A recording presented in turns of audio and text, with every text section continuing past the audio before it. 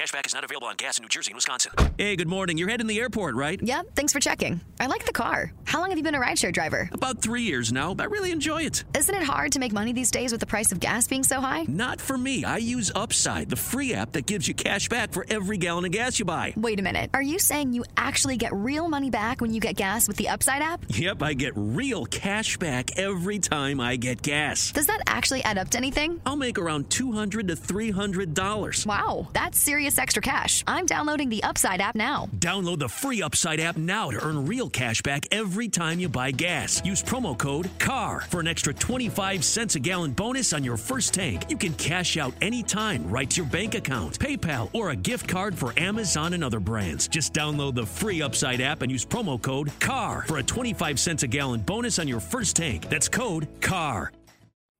Game of Microphones is brought to you by CMG Podcasts.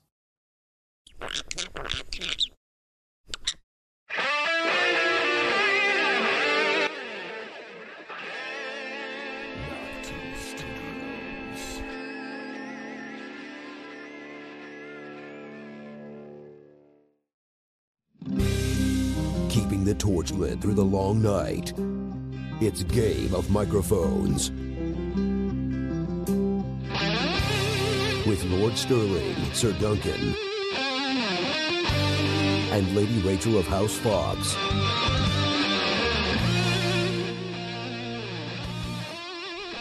Well met and welcome to Game of Microphones. I'm Lord Sterling, Sir Duncan the Fearsome. And I'm Archmaester Stitches from the Luminescent Citadel on the Siren Isle.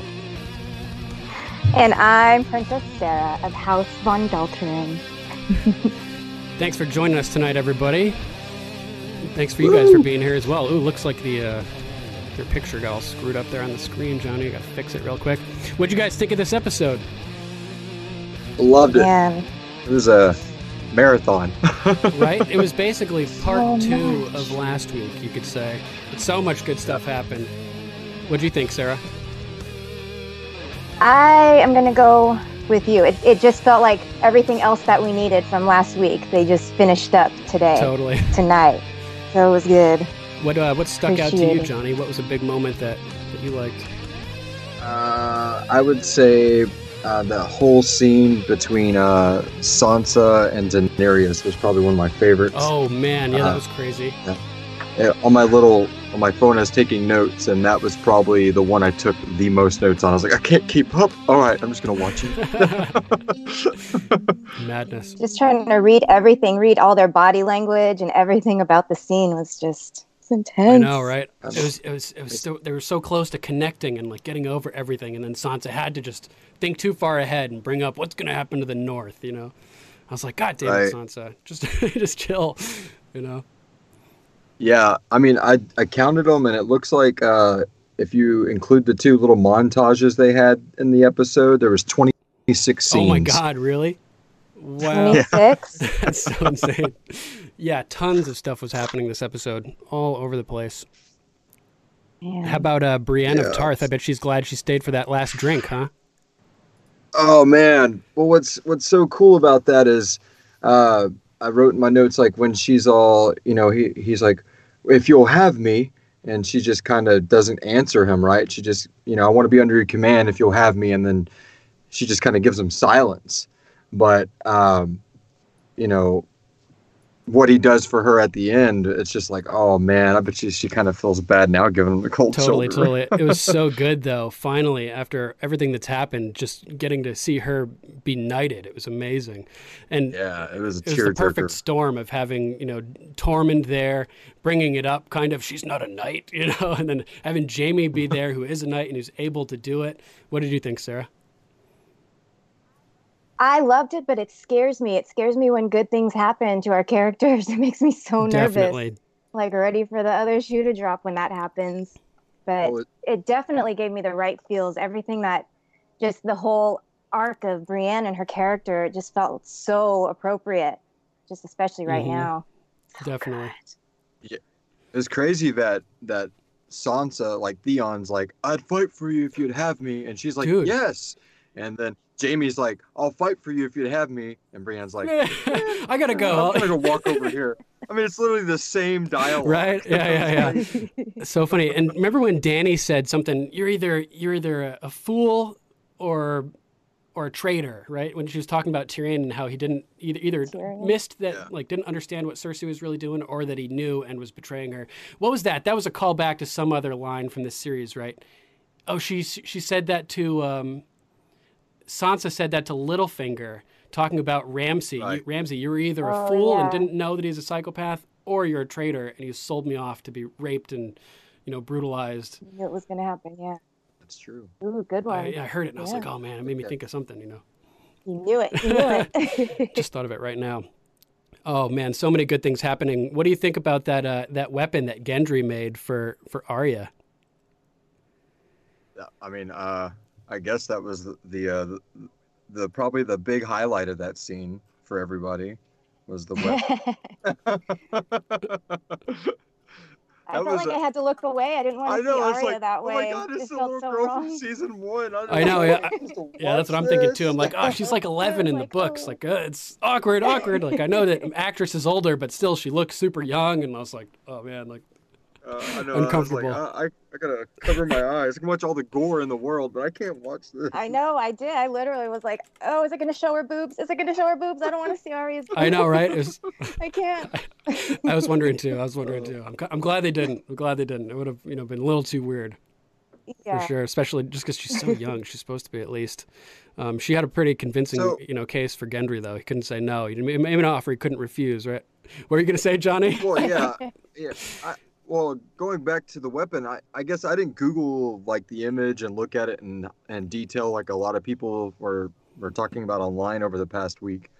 And so, I mean, I guess I'm trying to figure out what's, I guess, super special about the weapon versus just a normal, It looks like I didn't look at it. The dragon glass spearhead looks like it detaches. So I'm not sure what the purpose of it could be. Maybe I was thinking that she could like try to launch it like a harpoon, like you'd launch it. But what do they have to propel the launch? It's not like they have gunpowder or anything like that. So I just spit it. And I'm assuming I didn't know if it was for the dead as much at first. When she first brought the paper, I thought it was about a Cersei thing, because I mean, especially later in this episode when she's like, "What are they like? How do they move?" It's like, well, I mean, if you're building a spec weapon to fight something you've never really even seen. Right, yeah. Versus something else I felt like was planted in her head that she was really trying to go after. Yeah, she has some type of mission already that she has in mind. Yeah, that's a good point.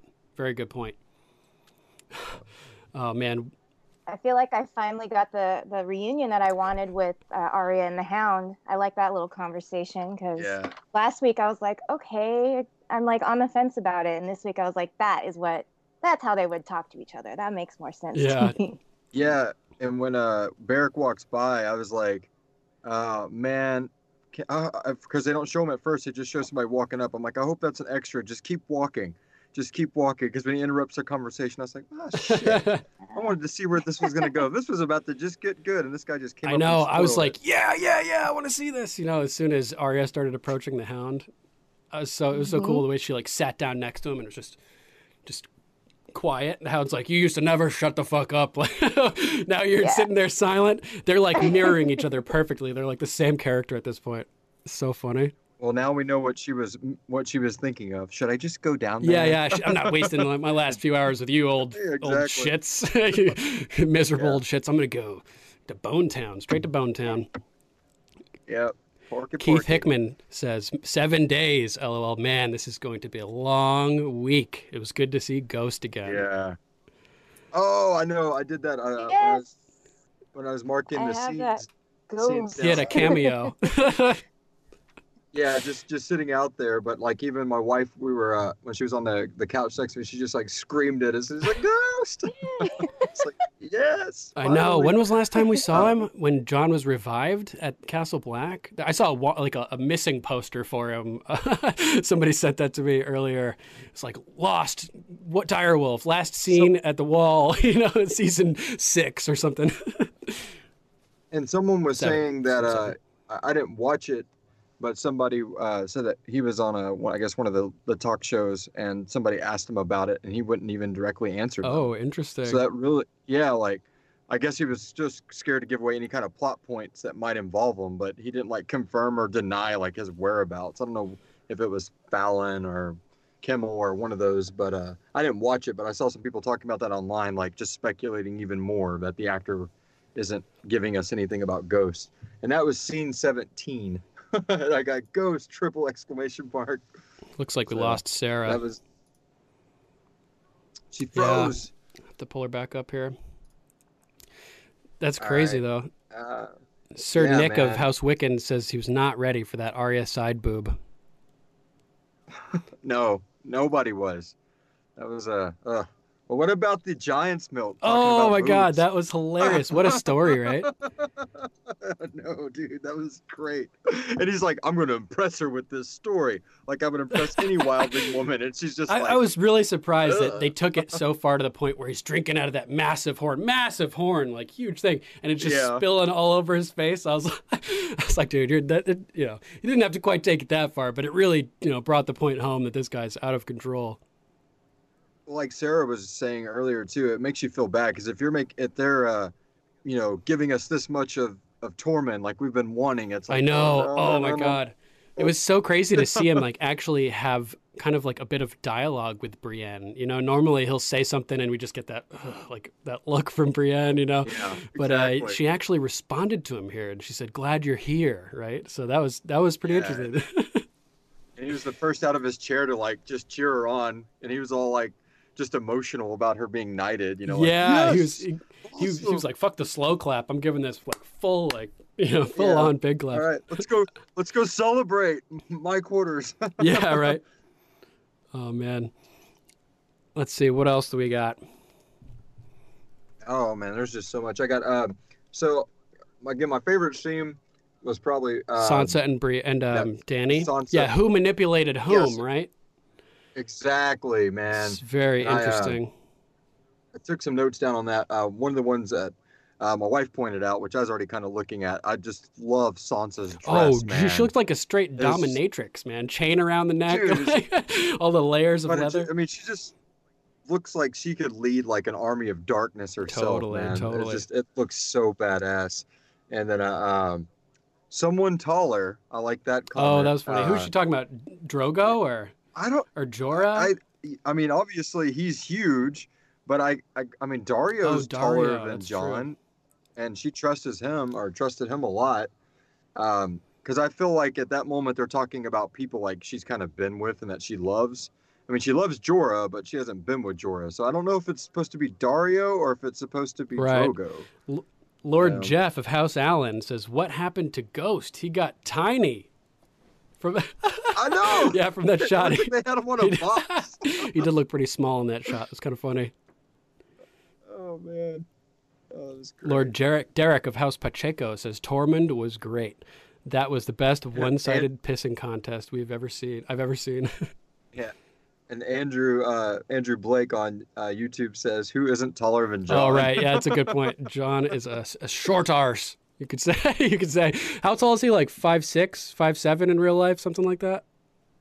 I don't know. He's got a big head, though, dude. That's hilarious. I was watching the SNL skit like that he was doing because he's a broad, ripped dude. We've seen it, but when he had that suit on, I was like, he almost looks like a bobblehead. I was like, this is so weird. I'm not used to him not seeing with all the fur like all over him. I don't know why. It just made me think of hockey goalies. If you see a hockey goalie without their leg pads, they look like a chicken with like a giant upper body and these tiny little shrimp legs sticking out.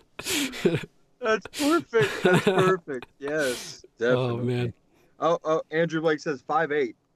Oh, 5'8". Thank you for checking. Yeah. So I like that scene too with Tyrion talking about Cersei with Jaime and how she uses the truth to tell lies. That was pretty cool. All right, so let's talk about this. All right, let's do it. Is this woman pregnant or not? Good question. What are we doing? Go all the way across the sea to get the Golden Company and bring them back, and this lady's like barely showing when he puts his hand down on her saying, "I'll put a baby in there" in the last episode. It's just. I don't know. I mean, obviously, if he does it now, Jamie's gonna be like, "Look, see, I told you she was pregnant." But it's like, nah, man, that's not how 9 months works. Yeah. I mean, it's just the bending of time. Like at the beginning of this episode, we don't really know what day, and I know that the creators have said nothing's completely linear here. But she's like, "Hey, do this weapon for me, Arya," to Gendry, and then like that night, it feels like here it is, it's done. You know, so I mean, is it that quick? Or I mean, the timelines in this. Yeah, stuff, yeah, you man. can never tell. I did think it was really funny though how she was like, "You working on my weapon?" You know, and he's like, "Yeah." After a couple thousand of these things, and then he wasn't taking it seriously. Didn't think that she was like worthy of the time, basically, or something like that. Until finally, she throws those 3 freaking bullseyes with those little those dragon glass knives in a row. That was pretty impressive. Was Heather Jamerson says, I think that's why she slept with Euron. I guess referring to Euron because to keep the lie up. And then Keith Hickman says on YouTube, I don't think she is, but maybe she plans to offer the baby to the Night King. Damn. Here you go. That would be crazy. Don't slay me. Yeah, because what is it? Craster would always, give babies to the Night King, right? If the timeline was a little bit further along, Cersei could have had her baby and offered him as a gift to try to get on his good side. Derek Pachinko says Tormund was great. That was the best one-sided pissing contest I've ever seen. Lord Bryson of House Wolf says, yeah, definitely not ready for the Arya sex scene. Really weird.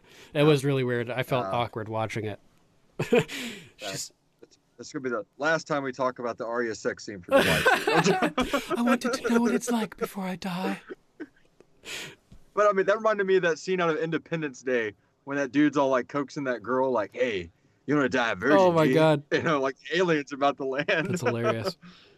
Oh, it was the other way around. That's a great movie too. Because he's just like, and it's like she was measuring him up, like, well, if he's been with a ton of people, I might catch something. But if he hasn't been with enough, this might not even be worth it.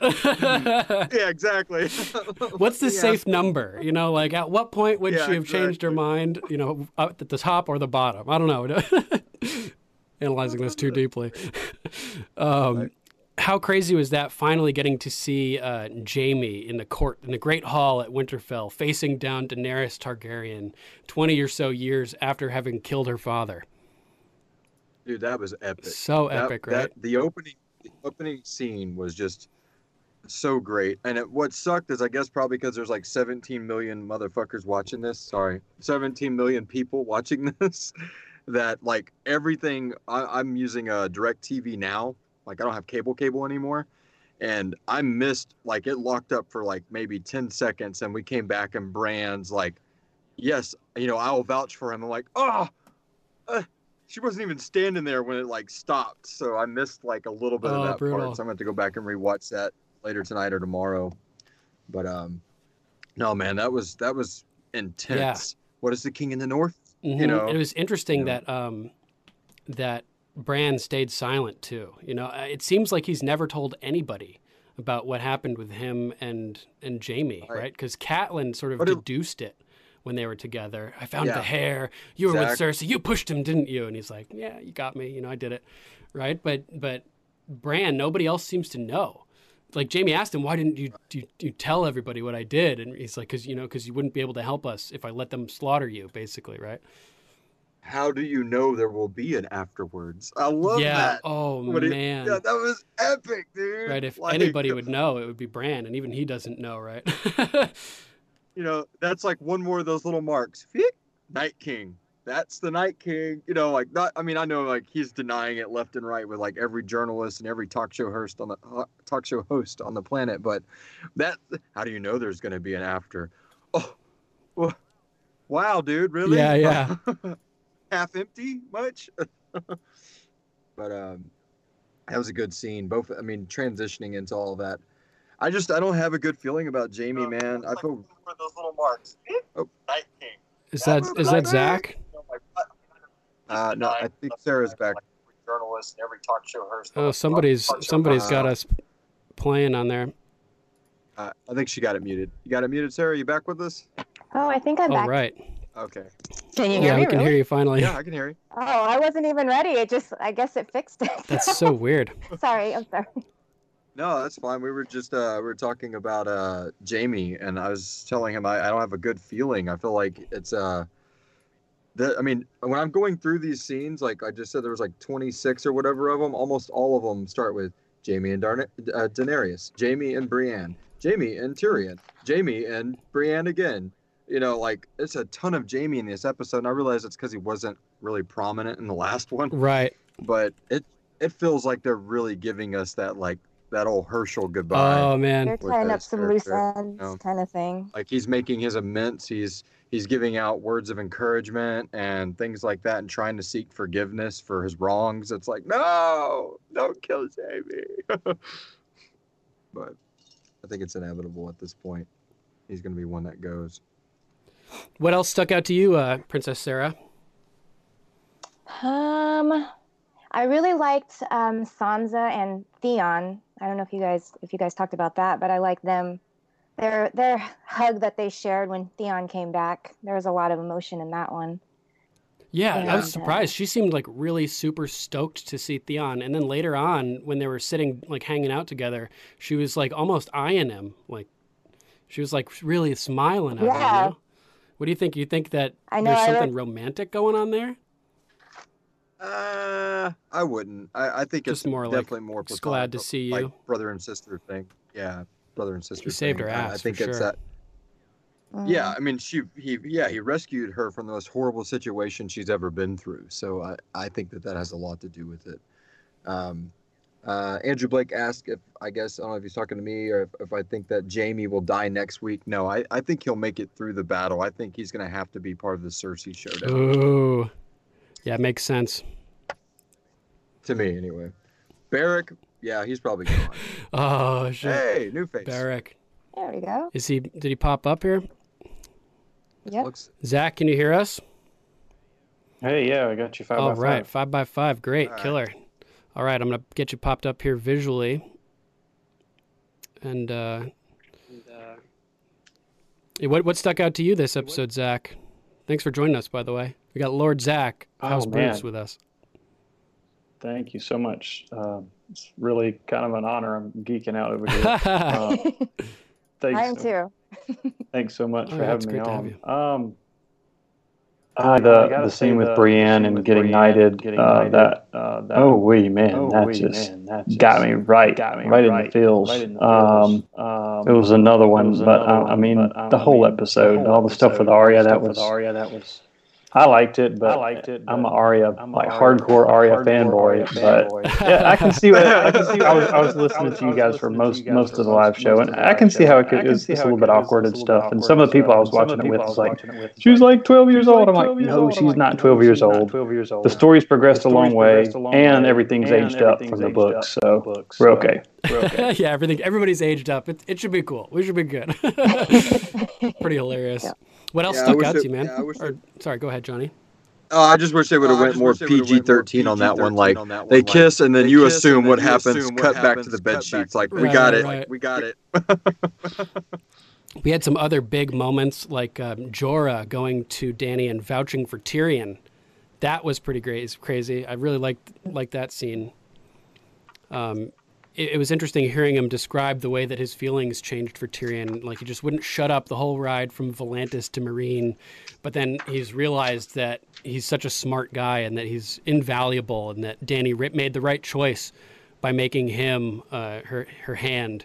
Really powerful for Jorah to admit that. And Karma came back around in the same episode with Samwell delivering Heartsbane right to him. Yep.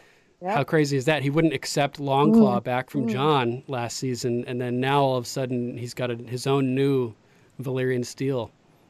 He's just gonna go. He's gonna go back there and be like, "Hey, can we trade? Can we trade?" Yeah, right. You can have Sam's ancestral blade. Can I have mine back? Yeah. I guess Longclaw is a bastard blade, so it's like a blade and a half. Heartsbane is that thing. I don't know if it's considered a great sword, but that thing is massive. Yeah, massive. Definitely pretty big. The hilt looked really nice too, like jewels encrusted all over it and all kinds of cool stuff. Yeah. What a blade. What else stuck out to you, Lord Zach? Oh so man, much happened in this episode. I love. It's just like trying. I didn't take any notes. I was watching with friends, so it was just kind of taking it as it came to us.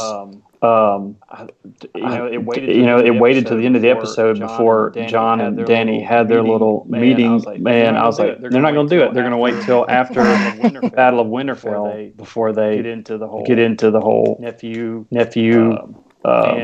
And family, claim to the throne, all that stuff. Yeah. But when they cut to the crypts and I saw Danny walk in, I was like, oh shit, it's about to happen. Oh my god, dude, that was so crazy. I was blown away by that, and then her reaction too. Like, it was just so well done, the way that he went through the story, and you could tell at a certain point that he was talking about himself. You know, once he mentioned Ned and that Lyanna had given the child to her brother, right? And my mind was just blowing the whole time. Like, oh my god, dude, this is so crazy. And then speaking of blowing, then you get freaking Horn Ex Machina. Right when he's like, I don't care about the seven kingdoms, you can have it. I just love you. No, none of that. And then plus, I mean, the whole thing of maybe Sam's right. Maybe this woman doesn't care about anything but that. She'd kill me for this throne. She'll burn me with the dragon. Like, we don't know where his head is, because right when he's about to reply, we get the horn blast. Yeah, for a split second, she was like, "You're the last male heir of House Targaryen." I was like, "Oh, is she gonna just shake him?" I happen to have to stagger. That would have been so hilarious. Statue fell on him. I don't know how. Oh my god, stabs him right in the heart again. They have to fight. They have to fight the Night King without Jon. That was crazy. The second he said his real name, she kind of like turned away. I don't know if you guys noticed that. She freaked out for just a split second. Yeah, that was when the way he kind of told that story is like, no, he didn't rape her. He loved her. They married in secret. Had a boy. Gave it to Lyanna gave it to her brother Ned, and then Danny's like, what? This lady Rachel says what? Apparently you were echoing a little bit, Zach. I think I fixed it. Let us know in the chat. My fault. Sorry about that, guys. Yeah, my wife texted me and said that just now, like, I guess when I got loud, she said that mine had an echo too, and then she said I think everybody but Duncan. Yeah, it added another audio track for some reason when I brought Zach in. It was doubling everybody. Sorry about that. Yeah, Mothan Moon on YouTube said the same thing as well. And then Rick Gonzalez just said the echo is real. The struggle is real. It is with the whole live stream thing, figuring all this out. So I appreciate your patience putting up with the little fuck ups we have here. We got to figure it out. The season finale is going to be epic. Yeah, Sir Andrew of House Blake says, John, I'm actually a Targaryen. Danny, Pikachu, shocked face. Yeah, we'll see that tomorrow all over Facebook and everything. For sure. There's going to be some serious memes. Oh, man. Definitely. Giant milk. Oh, my God. Giant's milk. Stole that from somebody in the... He crawled right in bed with the Giant's wife. It's just like some of the stories he tells in the book. Yeah. Oh, man. As soon as he started telling, you want to know why they call me Giant's Bane? You know, I was like, yeah, Tormund story time. I started like freaking out. Epic. Yeah, so many good Tormund stories. I really like that whole share circle that they did. All these like riffraff characters coming together and just like shooting the shit a little. I like that. Yeah, that was really cool. People you don't know how to get those guys in a room, and they made it happen. Yeah. Oh my God. They're just funny. It was when who was sitting there first? Just Jaime and Tyrion, right? Before everybody all came in. I was like, how can, and Bran and Pod come in looking for a warm place to chill because it's winter. But I was sitting there like, dude, how could they possibly be the only two people that were there thinking it would be cool to sit by the fire? I'm surprised that hearth wasn't like full of people, you know, or that hall. Shortly thereafter it was. Tormund at all, and oh my bad, go ahead. Anytime I saw Tormund in this episode, I got excited. He just killed the whole episode. Oh, yeah. He was so There were so many hilarious, funny moments, not just with him, but with other characters. Yeah. When Jon sees Ed ride into Winterfell, and then he goes to walk towards him, and Tormund just intercepts him with this big bear my God. attack. Yeah, that was I felt like that was foreshadowing something happening. You know what I mean? I don't know. It made me really uncomfortable. Shocking us with being tackled out of nowhere, you know. Yeah, it was pretty crazy. They really like. Rick Gonzalez says no Cersei. Good episode. Oh wow, that's crazy. Yeah, wow. Dude. I didn't even think about that. 1/6 of all the episodes of season 6 that she's Good not one, in. That's crazy. There's the trivia that Amazon puts up when you watch it through your HBO add-on subscription to Amazon. Puts all kind of little trivia and facts in there, and they'll tell you this is the first episode in 42 episodes that Tyrion hasn't appeared and whatnot. So I was trying to think back to how long there's been an episode without Cersei. Good question, man. It's been a while for sure. That's a good question. Get ahead of the postage rate increases this year with Stamps.com. It's like your own personal post office. Sign up with promo code PROGRAM for a 4-week trial, plus free postage and a free digital scale. No long-term commitments or contracts. That's Stamps.com, code PROGRAM. I'm sure the internet's already all over it. Yeah, definitely. So I was going to bring up real quick. I really like the scene with Davos, Gilly, and the little girl with the scars on her face, like a callback to Oh yeah, to Shireen. Shireen. Yeah, that was so cool. That was really cool. They're going to need you to protect them down there. And Amy, my wife, said that the actress that plays Gilly is pregnant, but it looks like they weren't going through great lengths to hide it. So I don't know if we're insinuating she's just that been eating really Sam's well since she arrived at Winterfell. Well, I mean, of course, my conspiracy theory brain just went with, if something happens to Sam, we got little Sam back home, and then we have new Sam. So I was like, that'd be really cool. So many Sams. But that was a good scene. That little girl just showing the pride of the North, how they think. All the little girls in the North are so tough, man.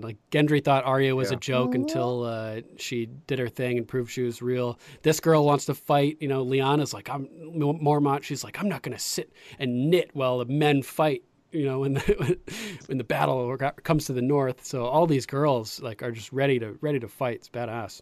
And I like that nobody argues with her. They all just are like, okay. Yeah. Right. Gilly was really slick about that. Trust me, guys. Don't mess with her. with that little girl getting the soup. Which direction should I go? Gilly was so smooth with it. She's like, you want to fight, huh? She's like, yeah. Then it's a good thing. They're going to need you down in the crypts. They should have had Gilly talk to little Lyanna Mormont, help out there. Sarah, you predicted it too. The tiles at the beginning of the episode in the intro sequence, they were already all down to Last Hearth, and it was all frozen over. And then they started making their way down to Winterfell. We called that. We had a feeling that it was going to change and evolve every week, showing us the White Walker's path. So, given that, that's what it seems to be doing thus far. Where else does it show in the map? It starts with Last Hearth, goes to Winterfell. Then it heads further south and we end up at King's Landing. Is winter going to arrive in all of these places one by one? Is this hinting that Winterfell is going to fall and that we're going to see those blue tiles get all the way down to King's Landing? Oh, that would I be honestly think so. See them retreating to as far as the Twins or something like that. Watch the map go. Because we had that vision that Dany had in the House of the Undying so long ago, where we saw the roof of the throne room destroyed, and whether it was ash or snow falling in the throne room. Winter may hit King's Landing, winter, the dead winter. What do you think, Lord Zach? It's very possible. I mean, I think if we're really thinking that there's going to be a positive outcome from the Battle of Winterfell, I presume it's going to be next week. I didn't watch the next week on Game of Thrones. Yeah, I never watch it either. I watch trailers, but really, you do? Trailers, but I don't want to watch next week on this show or that show. Right? Yeah. I mean, I watched it on The Walking Dead and some of the other shows, but the stuff that I'm really invested in, I don't. Sometimes they just show too much. I was like, I I watched it, and they're all in North. Yeah. No, that's what That was kind of cool. Everybody in my group, after their little conversation about not going home to Noth or where, one or both of them. That was too nice of a conversation. Use the Walking Dead. You have a nice little conversation about some dream of home or something. Yep. No good. And that, yeah, definitely. And so like, Grave Worm will eat it, but everybody else, like when the Red Keep falls in from snow and dragonfire, everybody just retires out there. Well, it's a good idea that he had. Imagine if Grey Worm is the last one standing. He's like, "Fuck, I hate the North. I don't even want to be here." I don't like this place. Something significant of after Jaime gets acquitted, if you will, at his trial at the beginning, Grey Worm comes up and gives him his sword back. Slams it into his chest. Brienne has Oathkeeper. So what do we have now at Winterfell protecting Winterfell? Widow's Wail and Oathkeeper, the two swords that were made from ice. Ice is fully back in Winterfell. Nice. Good catch, Zach. I like that. That's badass. Yeah, that's Ice is fully back. That's so good, man. What are you going to say, Johnny?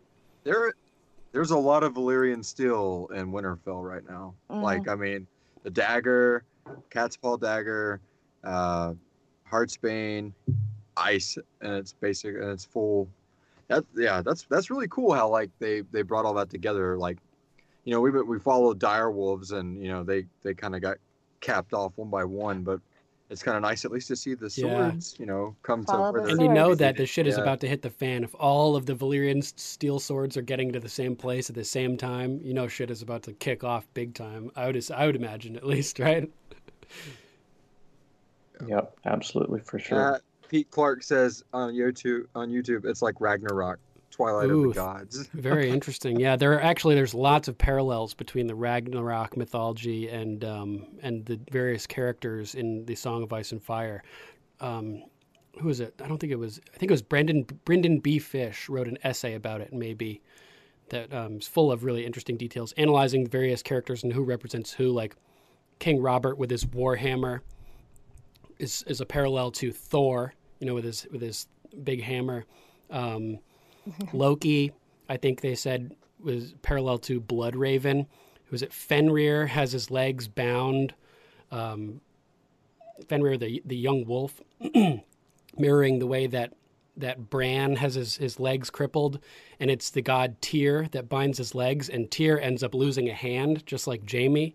So, like, there's so many parallels with Ragnarok. It's like absurd, bonkers, the number of parallels. Yeah, that makes a lot of sense. Now that you look at it, I've never really looked at it that way, so should check that out. I'll link it. We've covered bits and pieces of it before on in our Game of Thrones in history. Heather Jameson says the dog formerly known as Ghost. Oh, yeah, right. Poor Ghost, his tiny little self. He gets small and big. He'll get big again.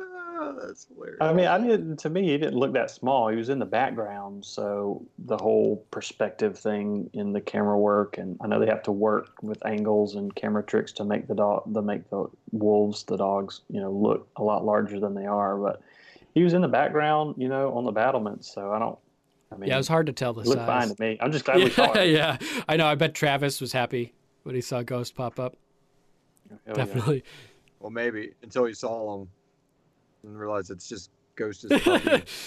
Lord Derek House Pacheco says, I wish Mira Reed would have shown up before the dead. She may very well have Dark Sister in her possession. More Valyrian steel needed. And the other thing that she could have in her possession would be her father, potentially, who may be the key to making Dany believe the truth about Jon. Because, like, what did she say?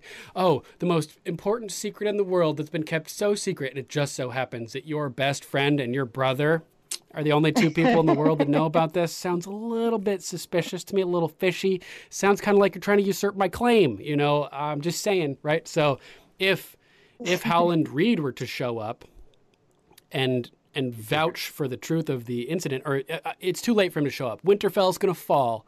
They're going to have to be pushed. Yeah. They're going to be pushed further south, and they're going to try to they're going to have to pass through the Crannogman territory and they're going to link up with the Reeds, I think, who are going to join the fight at that point when it arrives at their doorstep. And then maybe we'll get Howland Reed, who can tell the truth to Dany and affirm what Jon has told her. What do you think, Zach? You think we're going to get Howland Reed?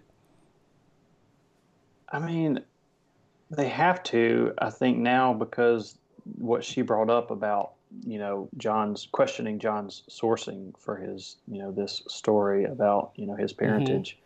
So if an independent, he was Ned's, I guess he's not a bannerman of Ned since he's from the Neck, not from the North, but he fought alongside Ned, in Robert's Rebellion. I think it's definitely a more independent source than. Yeah. I think it might be hard, though, from the TV show standpoint, even though we saw this character in a flashback with young Ned, bringing in somebody completely in that, if he doesn't, jive right, just even in the writing, it might make it the opposite. Like, who's this guy? Make it more turmoil, especially since he's still a friend in the family of the Stark line. It's just now your brother, your best friend, y'all's ancestral allies. Come on, man. I don't think Dany wants to know the truth either. I think she doesn't want to know. Yes, exactly. That's what I was about to bring up. She won't accept it. I was going to say, let's say that Dany just, brings the proof, and it is what it is. He is who he says he is. What do you guys think about Jon's reaction? Like, we didn't get it tonight, so what do you think he's actually gonna, when they have that conversation, how do you think he's gonna respond? You think it's gonna be depending on what she does with the War of the Dead?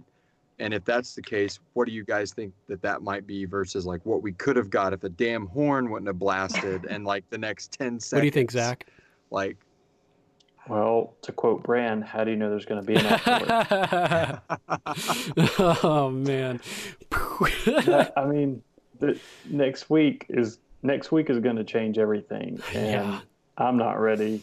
And I think the body count is going to be.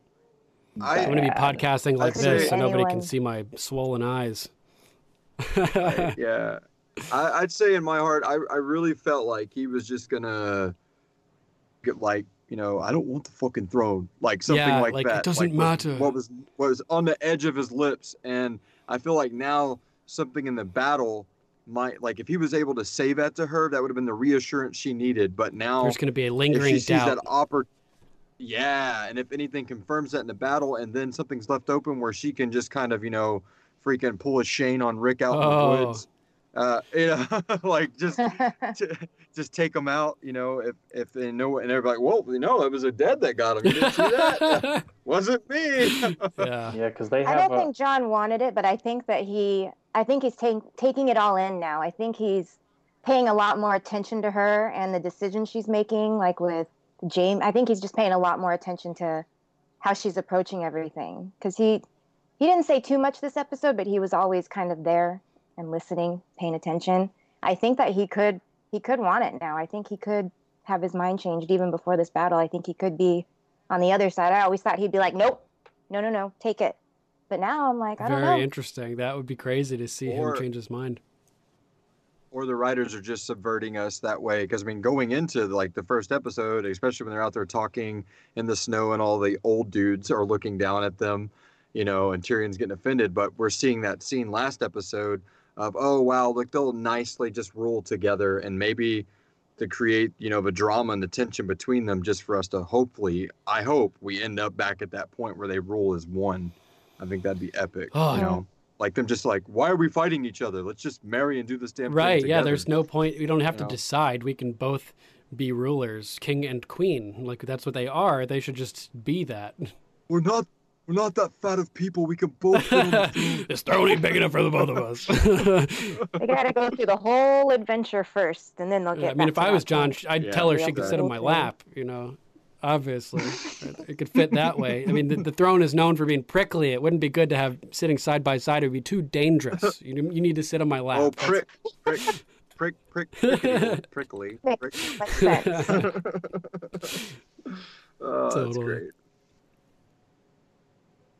What did you think of that line that Tyrion said at the beginning when he's talking to, I think, Jaime, and they're at the top of the castle or whatever, and he says something along the lines of, like, maybe I'll turn into one of the dead and I'll go and apart. There were tons of moments like that through this episode where somebody would say something and I'd be like, oh God, I don't like what this foreshadows potentially.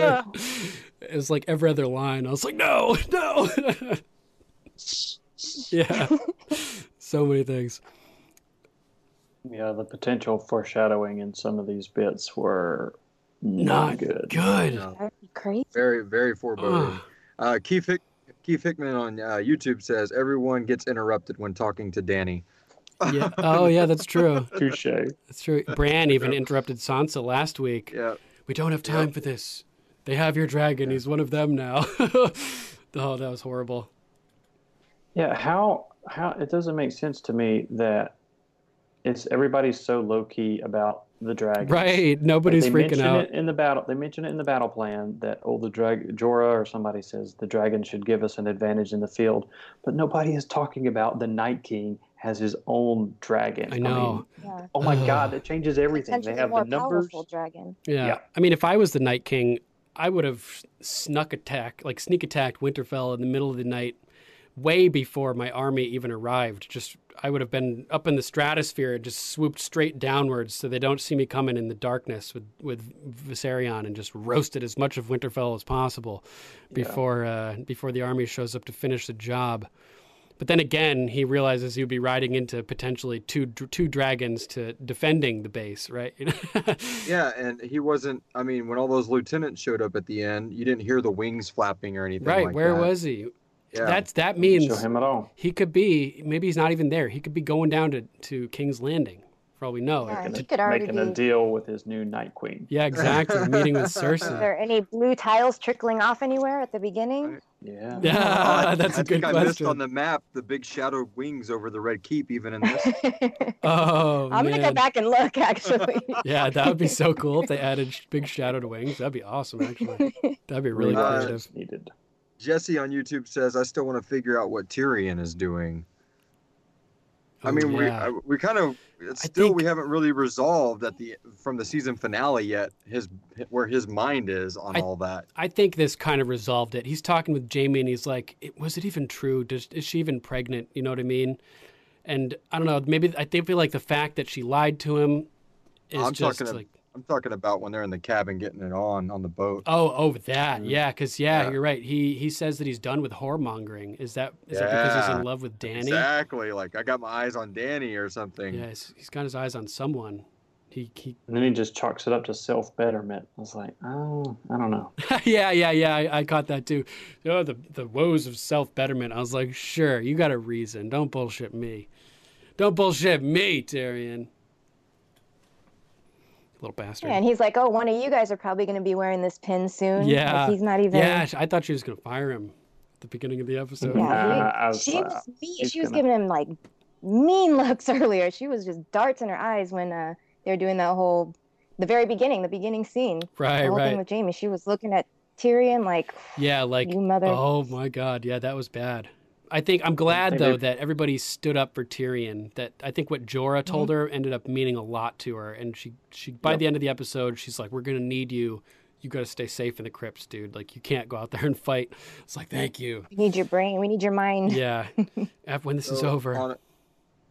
On Facebook, someone asked you, Duncan, of your prediction of Heartsbane going to the Hound went wrong. Oh, yeah. What do you think now? Dude, it makes perfect sense. In retrospect, Sam had this connection with... true, yeah. If Jorah dies... Jorah dies. The Hound loves to steal people's boots and everything. He's going to pick up a Valyrian steel sword real quick. You know? Still time. But it makes perfect sense in retrospect because... Sam and Jorah have this special connection, you know, where Sam, like you said, he learned how to be an honorable man from Jorah's father. And then when they connected at the Citadel and Sam cured Jorah, they sort of developed this bond. So it just makes sense that Jorah would come to Sam's mind as a capable fighter who would be worthy of wielding his family's sword. Yeah, it makes sense. What about you, Zach? What do you think? I don't know. There's a scene from the trailer that came out, I guess a month ago now, Where hey, hold on. Is this about the future? Does this happen in next episode? Well, I will. Speculation. Yes and no, but I'm going to connect it to this episode. We don't want to know anything that happens in the future episodes. Jorah has Heartsbane. So okay. In the trailer. I mean, It happened really, in the trailer. It happened really fast, but of course the internet was screenshotting it and zooming in and rebuffering it and comparing it to when Sam pulled it off the mantle or the wall at Horn Hill. And beautiful it was looking sword. It's definitely the same sword, and so we got that confirmation tonight. So nice. That was a pretty interesting. It's I don't know. Sometimes when that stuff happens in the episodes, I'm like, oh, I already knew that was going to happen. So dang it, maybe I shouldn't watch these stinking trailers after all. Yeah, right. I never watch any trailers, or at least stay away from the trailer breakdown videos. And oh God, yeah, for sure. They're definitely everywhere. Don't watch those. Yeah, I got it. After that scene where Sam gave Jorah not Oathkeeper, Heartsbane. I was like, I love the scene, and it was it got me, but I was like, I just got a weird bad feeling about Jorah. Oh man, so, hopefully nothing bad happens in the near future. Yeah, I think Jorah is definitely going to go out this season, but I think it's more of the mystery of just how epic is it going to be. That's what I'm worried about. Like I'm setting myself up too high for him to be like freaking cannon fodder or something like that. That would really suck.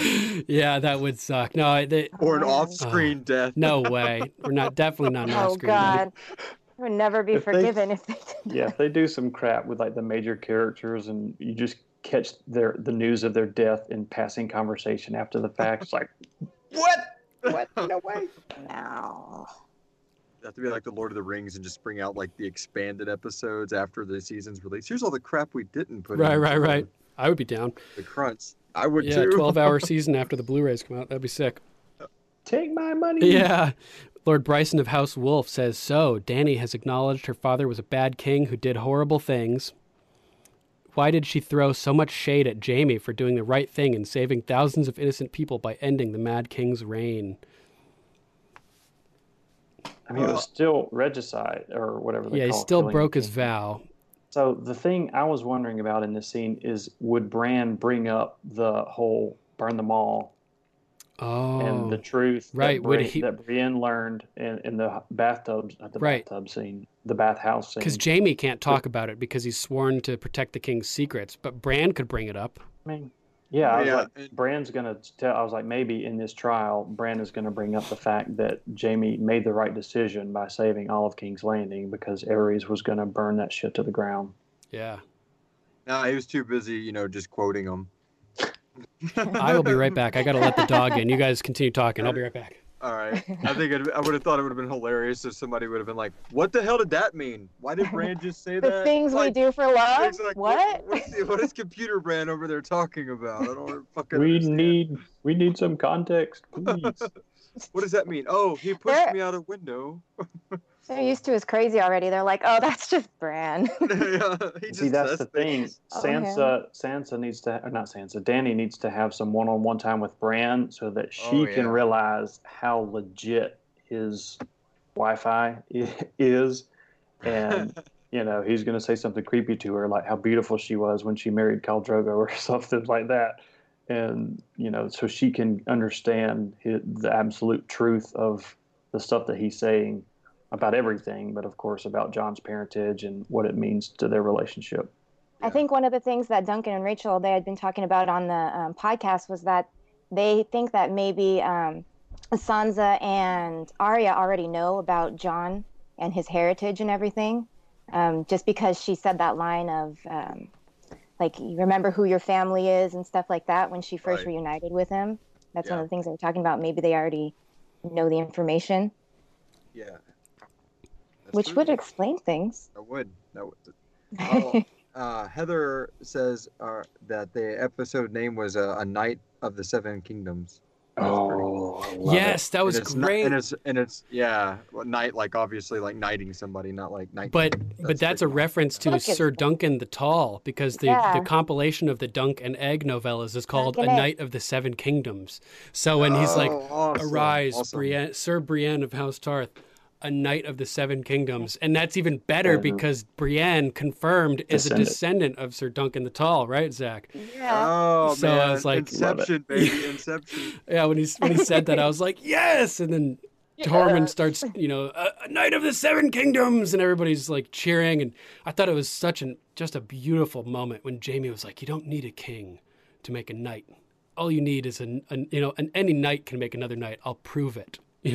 Kneel. And he goes and walks over, and Brienne starts to walk over to him, and Tyrion is like, oh, I got to see this, and gets up, and then everybody gets up and starts like turning around to watch. It was just such an awesome moment. And like, we're not going to get good things like this after this episode. You know what I mean? So it was nice to get a few of these really, really awesome moments like that in this episode. Like, I never even thought that would be a thing, that Brienne would get knighted, but how cool is that? It's so obvious after you see it. You're like, oh, this thing that she's been chasing forever, and he could just do it. Yeah, and she earned it. And it's so great that it came from Jaime too, who she idolizes and loves potentially, and he's able to do her this great honor by knighting her. It's just so cool. Yeah, right after she vouched for him, changed Sansa's mind. What a moment that was! Trial. Too. Yeah, and she just stood up and was like, I mean, who in Westeros is going to stand up and vouch for Jaime fucking Lannister? Only the most honorable woman in all of the land. who knows the truth about everything. Yeah. Burn them all. And she knew the risk. Yeah. She looked worried. Every time she answered, her lip was quivering like, okay, here I go. Dany was, about this far from, let's go outside and meet my pet dragon. Right. Well, I mean, she told the story about how Jaime saved her from the men that were about to rape her. But how about even after that, without his hand, he jumped into a bear pit, put his life on the line to put himself between her and a bear. So, I mean, the least she could do is put herself on the line to vouch for him in this occasion. Well, and it goes back to what he said to Bran too. I'm not that man anymore, and I mean those little events add up to that. So in the YouTube chat, Heather poses another good question, Heather Jamerson, which is, who do we think will be the first to go at the Battle of Winterfell? Oh, fuck. I guess period at this point. Tyrion? I mean, no one's really been lost this season. Oh my God. What do you think, Princess Sarah? I'm thinking, I'm pretty sure we're going to lose Grey Worm. It was too good this episode. I'll take you there after the war. I'll take you to Narth. No, you won't. Yeah, that was too beautiful. Nope. I wrote down like, yeah, right. Not having that's going to suck. Yeah, you're probably right. It was too nice. I could see Grey Worm being lost. That'd suck, though. Gotta love Grey Worm, right? I just don't know if we're going to lose a lot or if we're going to lose just a couple. I'm worried that they keep comparing it to Red Wedding, and I'm worried that it's going to be this like. Oh, there's 10 characters gone. Did y'all enjoy episode 3? Like right now. Like the border in Walking Dead. Yes. Yeah. Bye. Yeah. Spoiler alert. Spoiler alert. Oh yeah. Oh yeah. What? Season's over. You need the context. Yeah, and I didn't really say anything about. So there was some pretty interesting moments when when Jon learns what happened to Last Hearth after Dolorous Edd and Tormund and everybody arrive. And somebody has a great line. They say, "Whoever's not here now is with them," and that is not good. That is an ominous line. Cersei's not here now, so it could be, hinting at a connection. That's a good one. Stupid Robert Glover. Heather answering her questions in the chat says she thinks Pod will be the first to go. Oh no! Pod the Rod. He was out there training people. That was fun. Yeah, he was fighting pretty well. I thought it was so cool how Jaime saw Brienne from the battlements and in the field, overseeing Podrick as he's training this guy, and he goes down to talk with her, and she's like, "What are you doing? We've never gone talk for this long without you insulting me." And he's like, "Well, do you want me to insult you? No, good." That's a classic moment. And it's just it was interesting. He's really trying to make a connection with Brienne, and there's all these moments where with love triangle type moments in this episode, like in the hearth in the hall there at the end with Tormund showing up and talking with Brienne, and you can see Jaime in the background watching as somebody's trying to get with Brienne, basically. And it's got to make him think, like, if I'm going to make a move on Brienne, it's got to be sometime soon, basically, Rick Gonzalez says over and under at least 5 mains dying in episode 3. Oh, jeez. Over. Over. I believe Lord Scott, but I guess House Anise, I'm not sure how to say it. Tell us how to pronounce your name if I butchered it. Sorry about that. He says the crypts are going to be a bloodbath. There's something about those crypts that's going to be. It's going to be like a cherry slushy though, because of all the ice. Wow. Ew, don't ruin cherry slushies for me. Sir Keith of House Hickman says Brienne will die. She just got knighted. Oh, maybe, but Rick says Pod will die. Or Heather said Pod will die because he was the one singing. Oh yeah, that was pretty good. He's got a good voice, man. Yeah, man. That's what he did to the horse in King's Landing. He serenaded them. Classic. That's good. Totally. Derek on Facebook says over. I guess on the over and under. Oh man. Man, you should set up a poll, Duncan, on the. Oh yeah, it's a good idea. Page for who's gonna go first. Have everybody vote on it. Yeah, definitely. I can't figure out how to do a poll with more than 2 answers though. I just set one up.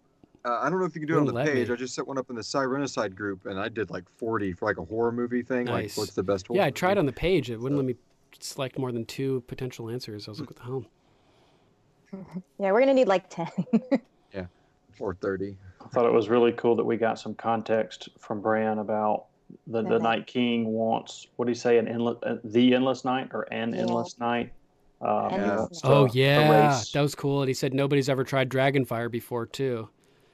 Yep. So that's a big question mark. Will Dragonfire work against him? Every time he's going to have to warg into a dragon and try to make it happen himself. I think like Jon will be riding Rhaegal or something, and he'll be killed, and Rhaegal will be without a mount and like, what do I do?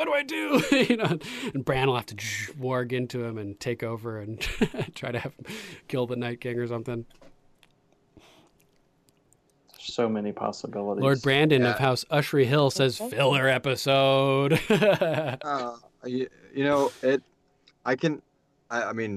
It felt like it was going 700 miles an hour. I mean, it did. 26 scenes in like an hour. That's a lot of screen time. I mean, not a lot of screen time for each scene. And I understand they kept going back to certain scenes, but when you do a scene shift, you're doing a scene shift. So we go outside, then we go back to the happy group at the camp, at the fireplace, and then go back somewhere else.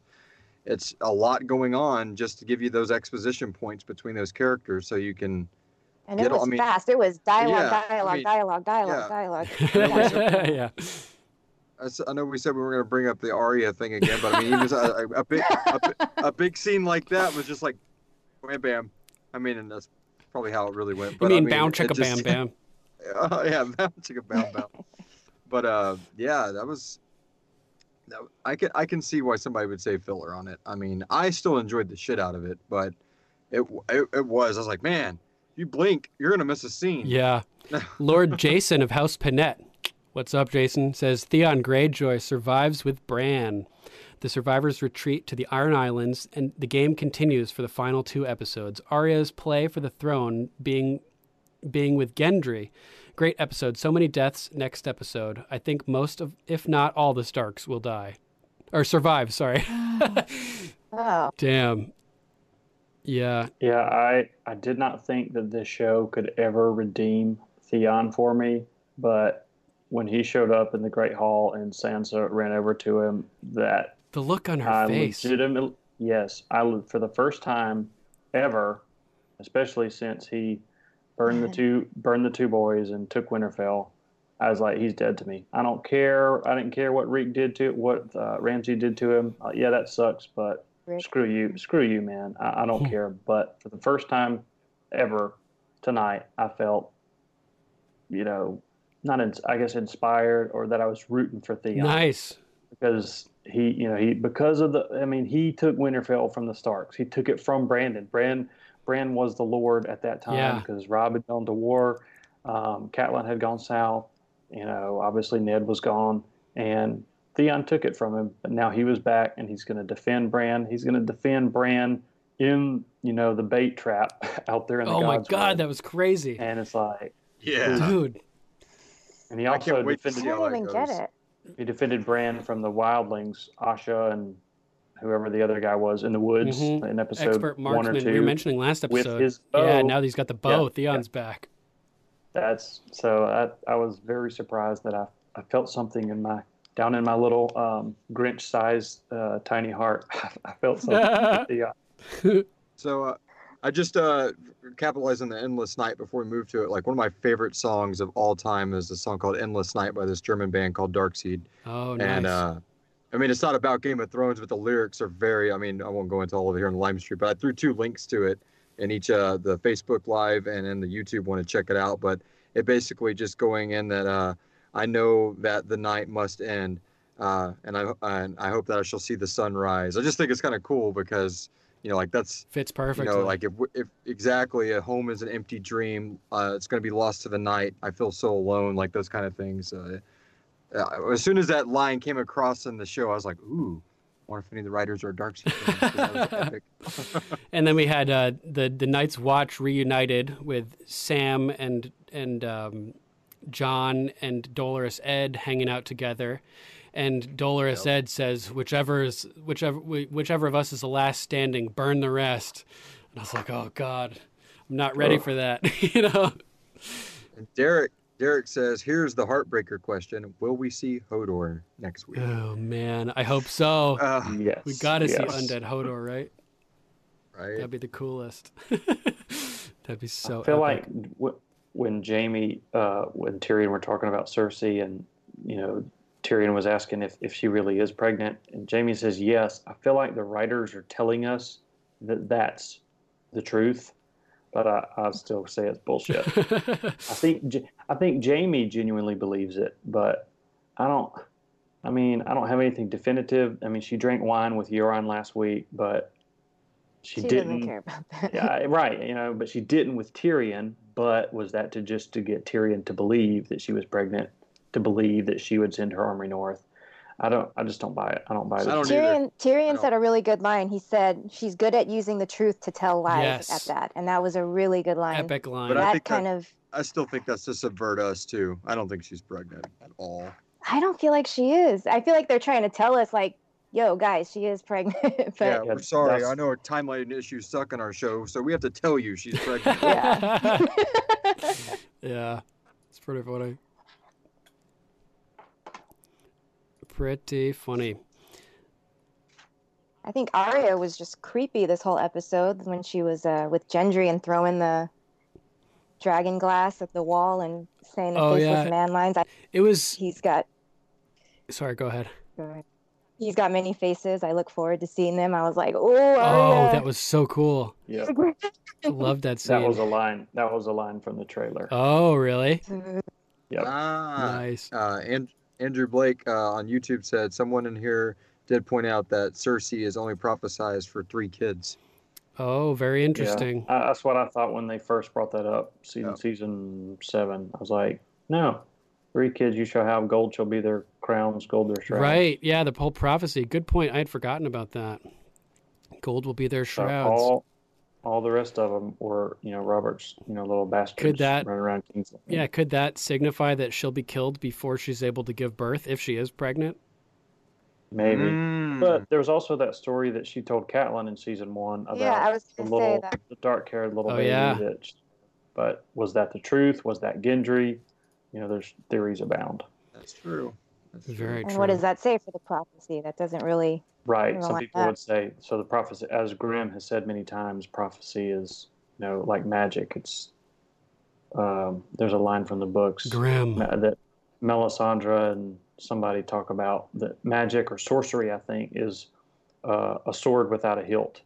It's hard to grasp. Yes. It can cut you, and the implication meaning that, it'll cut you just as quick as it'll cut the person you're trying to, use it against. Great line. Yeah, it's a sword that you can't control where it's swinging, basically. You can act like swing it, but you never know if it's going to keep swinging around and come back to get you. Right. Yeah, it's a great quote. I want do more research about the whole story, the backstory about Jenny of Old Stones and how. Oh yeah. She came to court, and I don't have all that story down. So I want to research that and figure, how that song, and look at, kind of do a deep dive into the lyrics of that song that Pod sings, and that's also playing when the credits roll. Yeah, we got that song twice this episode. Yeah, so that's something about Rhaegar, something about Jon, Dany, all the above. Yeah, let's see. I'm pulling it up on a wiki of Ice and Fire at the moment. Of course, I click it, and now it's like spinning wheel of death. She was wife of Duncan Targaryen, the Prince of Dragonflies. It says, now it's gone. Jenny of Old Stones. But at first I thought they were going to break out into Bear the Maiden Fair. Right, yeah, some typical song that we've heard before. Tyrion's new song, Hands of Gold Are Always Gold. Yeah, I love that song. Yeah. But I love that they went to something new. We've had Jenny of Old Stones be referenced a couple times in this season. I believe she was brought up last episode as well for some purpose. I don't remember exactly what it was. But I do remember recently that Jenny of Old Stones was mentioned. Yeah. So here on Wiki of Ice and Fire, it says, Jenny of Old Stones was the wife of Duncan Targaryen, the Prince of Dragonflies. There are many songs written about her, including Jenny's song, which the ghost of Highheart always wants to hear. She wove flowers in her hair. She claimed descent from the long-vanished kings of the first men. Prince Duncan Targaryen loved Jenny so much he married her against his father's wishes, breaking his betrothal to the daughter of Lord Lionel Baratheon. King Aegon tried to have the marriage undone, but Duncan refused to give her up, ultimately giving up his rights to the throne for her. That's pretty significant. Giving up a kingship for a woman, That plays right into our story. Yeah, exactly. Perfect parallel. And she was friends with the Woods Witch, whom Jenny brought to court with her, and who prophesied the prince that was promised would be born from the line of Prince Aerys and Princess Rhaella.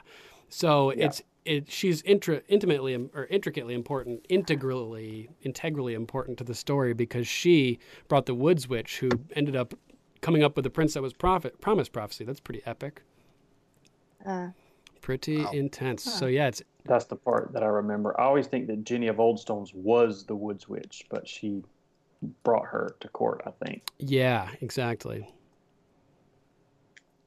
So weird. All these windows keep jumping around here on the chat, and I'm not even doing anything. I'm not on the Facebook chat. I'm just looking. Keeping the torch lit through the long night. Chat.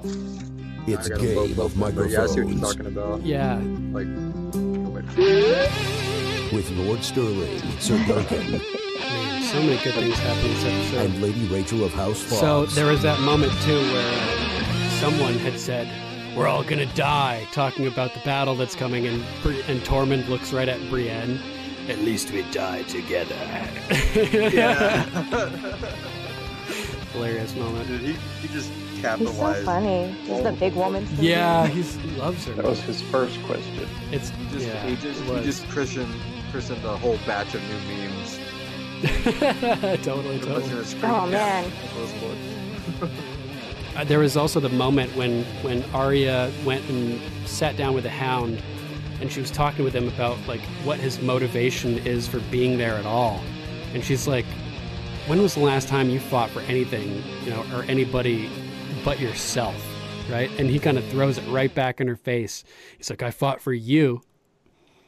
That was pretty significant to me. Mic drop. Yeah, he did. He fought for her to protect her when Brienne showed up, and he was, he ended up in real rough shape because of it. So I was impressed with that.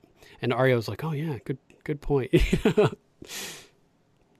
There's a lot of that. Barrack's definitely not on her list anymore. Oh yeah, what's up with that too? She was on there temporarily.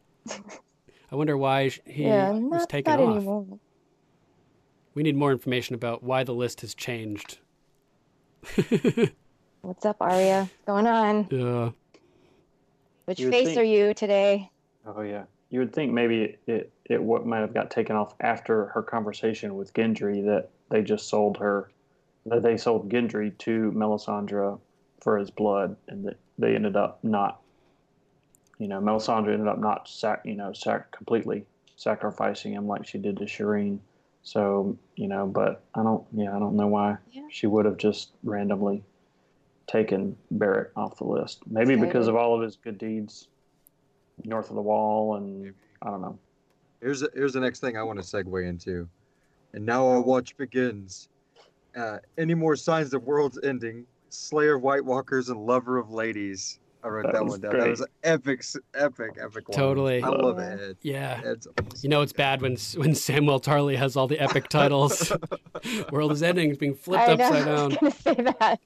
That's so funny. He's like, hey.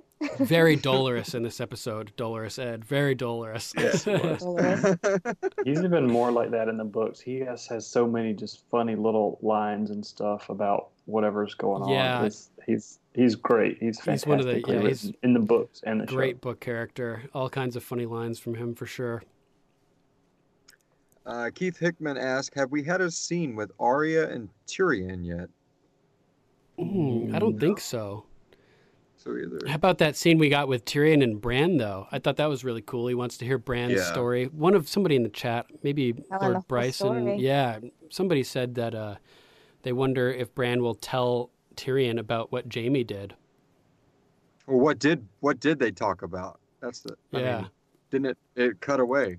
Yeah. They basically just sat and said that he'll tell him the whole story, and he's like, I got time. So. Yeah. Yeah, I took that to mean that Tyrion got the whole download, the gist. Bran data. Yeah. Which is, I mean, how scary is that information? I mean, they don't do anything for no reason. If this guy is pining for Dany or for favor or whatever he's thinking outside that cabin of the last season, and now he's got all this information from Bran, depending on how much Bran gave him. That's what I was curious. Like, I wonder what they talked exactly all about. Like, how deep did Bran go into like what everything is in that moment? Yeah, because he likes Tyrion. I mean, he made him a freaking saddle. Yeah. I mean, so there's got to be some history there of him trusting him enough to maybe tell him what's going on. Whether or not he trusted him before, now he can look back into his history and see everything and realize that he's trustworthy. Hopefully, as long as he didn't betray Dany to Cersei. What were you going to say, Princess Sarah? It also seems like Bran's putting the chess pieces in a place too. Like with Jaime, he didn't rat Jaime out because he knows he needs him somewhere. Right. He knows that he's still we can't kill him. We need him in the war. So he knows that these people somehow, I know we don't think that he can see the future. We're not sure, but he seems to sense that we need these certain people.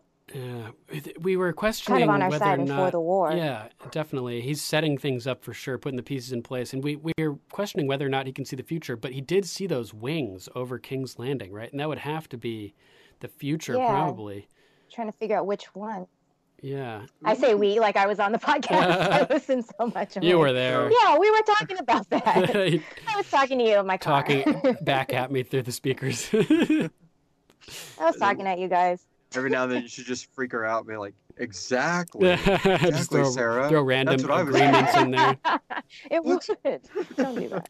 I liked how Jaime had said that it would be his honor to fight under Brienne too, because he was super honest with her. He's like, listen, I'm not the fighter that I used to be. Like I'm not fit for like being the chief warrior at this point. And it was really interesting how he said basically he wants to be under her command, right? I thought that was really cool.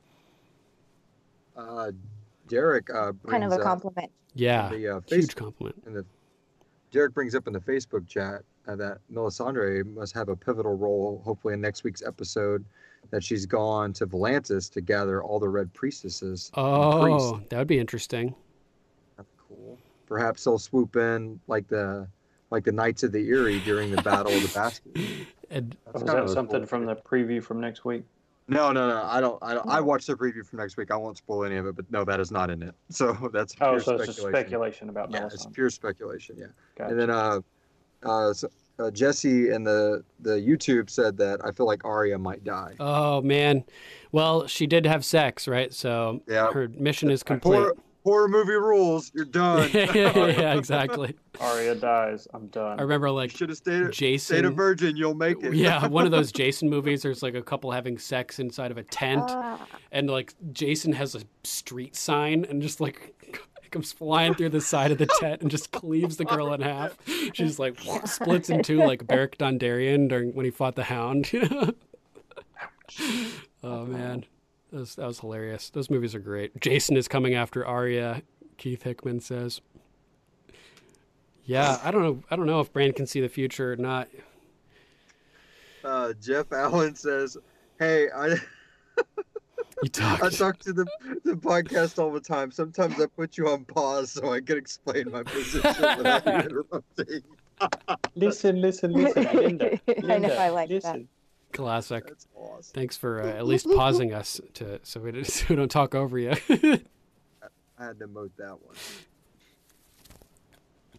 All right. Anything else about this episode you guys want to mention? Anything else we didn't talk about yet? There's so much, but I don't. Without being here 4 hours. Yeah, I know, right? It's just it's epic, man. I want to watch it again. Think we'll have a? Oh. Go ahead, Princess Sarah. Do you guys think we'll have a cold open this season? I hope so. Maybe next week. It Yeah. seems like they always give up something pretty big. So like today, I was just like, okay, straight to the intro. I want something big. I could see. I know when they do those, it's always something crazy information. Yeah, like the Hound returning, or I could see there being a cold open next week. Something big like the Night King doing something major, like randomly or something like that. Or if it is a returning character, that'd be a really good spot for this Melisandre theory. Yeah, that's what I'm. Oh, looks breaking up a little bit there, Sarah. Imagine Syrio Forel like beams out of the sky. He arrives with a fleet from Braavos. Yeah. Well, what was that, Johnny? My mask like fell off the wall. It's kind of crazy. Oh, it's the ghost of Jenny of Oldstones haunting you. Right? Exactly. Everybody always gets in here like when we record for Cyrenicide, we're so freaked out, and it's so like, scary. it's just a paper mache mask, and then it's like now it's flying at me. It's like, okay, Yeah, maybe they were right to be afraid. The one that Maybe tries they to were attack right. you. That's great. That's pretty awesome. So, anybody else got anything else to say, or should we wrap it up? I think that's That's we it. We covered pretty much all the everything. scenes. Lord Charles of House McAuliffe says, "What are y'all's predictions for the bittersweet ending we're promised?" That's a good way to end the episode. All right. Yeah. Guess ladies first. That's you, Zach. No. You know what? I'm waiting. It changes every episode because I get a new vibe from each character every episode that comes. So I just never know. I have to think about it again because I'll have kind of an idea of what I think would happen and what I want to happen, and then I watch an episode like this where the character, like, I'm trying to think if Jon is still on the same page that he was on before. I'm trying to figure out what the hell Arya's doing because she's like building crazy weapons that we don't understand. Oh, I'm nervous for Arya now too. I'm not sure. Yeah, it's What about non-virgin? Johnny? Are you going to say something? Yeah, I think my bittersweet thing is I kind of, especially after listening to your guys' podcast last week, I think it would really be super dark and I would piss a lot of people off if it just does not have a happy ending. Like no bittersweet to it. It's like, this endless night happens. I think, especially, with all these series they have like built up. Does something come back from that? The Night King being defeated. I don't think the Night King is going to be defeated and then it's going to move to a Cersei thing. Like, I just don't feel like I see that happening anymore. I feel like the Night King is either going to kick ass enough to make them retreat to the point where they have to like work together, like they have to, or something's got to give, like where these two forces, or they freaking, it's like a pincer move and Cersei closes in from the south and the Night King closes in from the north, and she does get bitter. Yeah, I know, but there's no sweet to mine. What I'd like to happen would be for, of course, Jon and Dany to be married and share share of a throne and have Bronn to get his castle and 2 castles. 2 castles. The twins. That would be 2 castles, kind of. And like you see it, like the ending scene, the last scene would just be Bronn, Tyrion, and Jaime sitting around a table cutting up, with Pod like bringing something in. That'd be the coolest ending scene to me. Like those 4 guys. That would be cool. Keith Hickman says Sam sits on the Iron Throne after burning everybody. Andrew Blake says Sam loses his shit finally. I'm Kevin Walker. Yeah. Andrew Blake says Sansa on the throne feels like it would be bittersweet.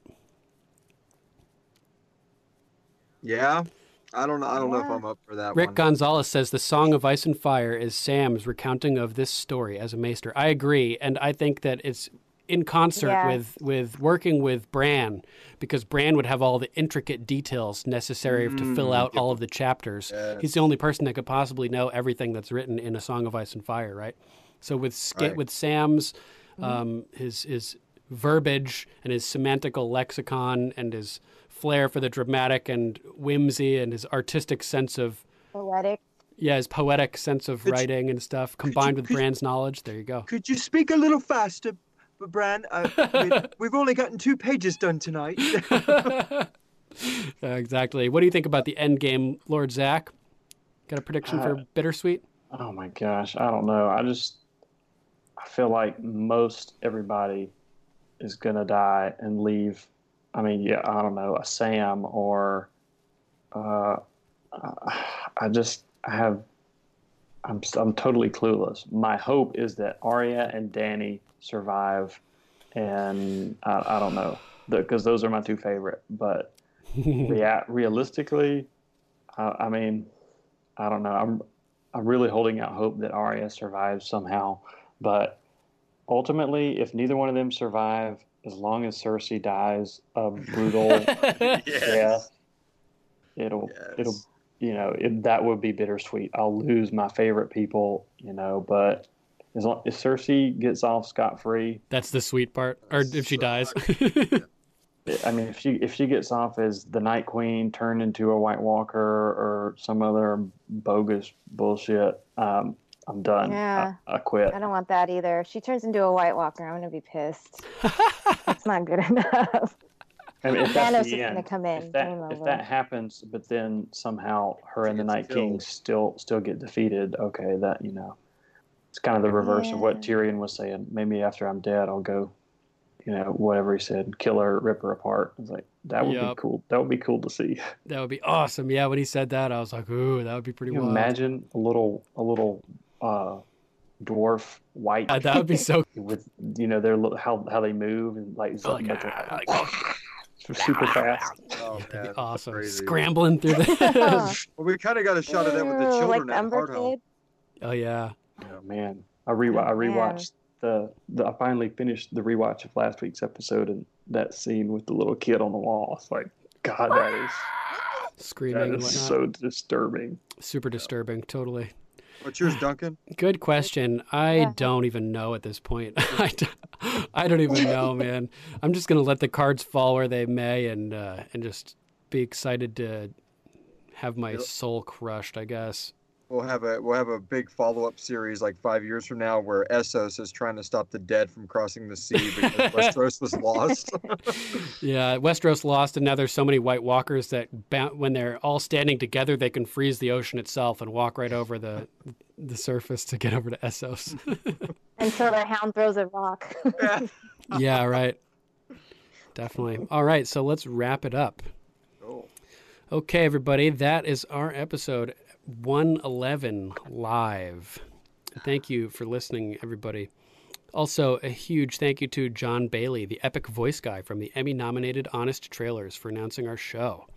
If you'd like to donate or subscribe to support us, you can go to paypal.me/GOMpodcast or patreon.com/GOMpodcast to donate an amount of your choosing. There are links to both at gameofmicrophones.com. Doing some online shopping? Go to our gameofmicrophones.com and click the link to our Amazon. As an Amazon associate, we earn from qualifying purchases. Any contribution you make helps, and you can help secure the continued existence of Game of Microphones. We'd also like to thank our patrons, Sir Matthew of House Rep, Lady Lucy of House Roberts, Lady Candace of House Twos, Lady Terry of House Theodore, Lord Jeff of House Allen, Sirenicide, Lord John of House Grills, Luke, the Low Duke. Thank you also to Lord Bryson of House Wolf, Corey Eugene of House Coon, and I think I pronounced that right. Thank you guys all for your support. We appreciate it very much. And also make sure to check out Sirenicide, the serialized horror drama featuring me and Archmaester Stitches over that way. Yeah. Ooh, creepy. It's pretty awesome. Go to sirenicide.com. Yeah, download it wherever you get your podcasts. All right. We want to give a huge thanks to Lady Lisa of House Sky, the Pie Romancer. She has been clutch behind the scenes of making the Game of Microphones website and keeping it up and running.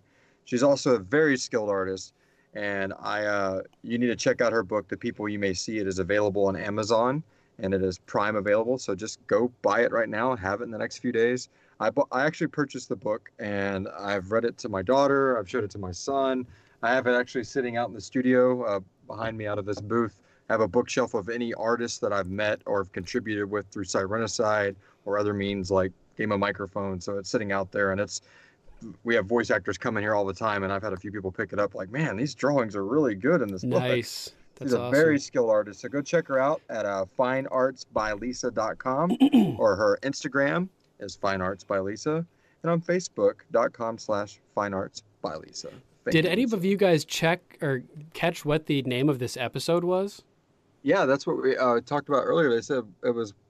Oh, that's what's the message Night of the Seven Kingdoms. A Night of the Seven Kingdoms. Oh no way! That's the name of the episode. That's awesome. That must have been when I was letting Bailey in.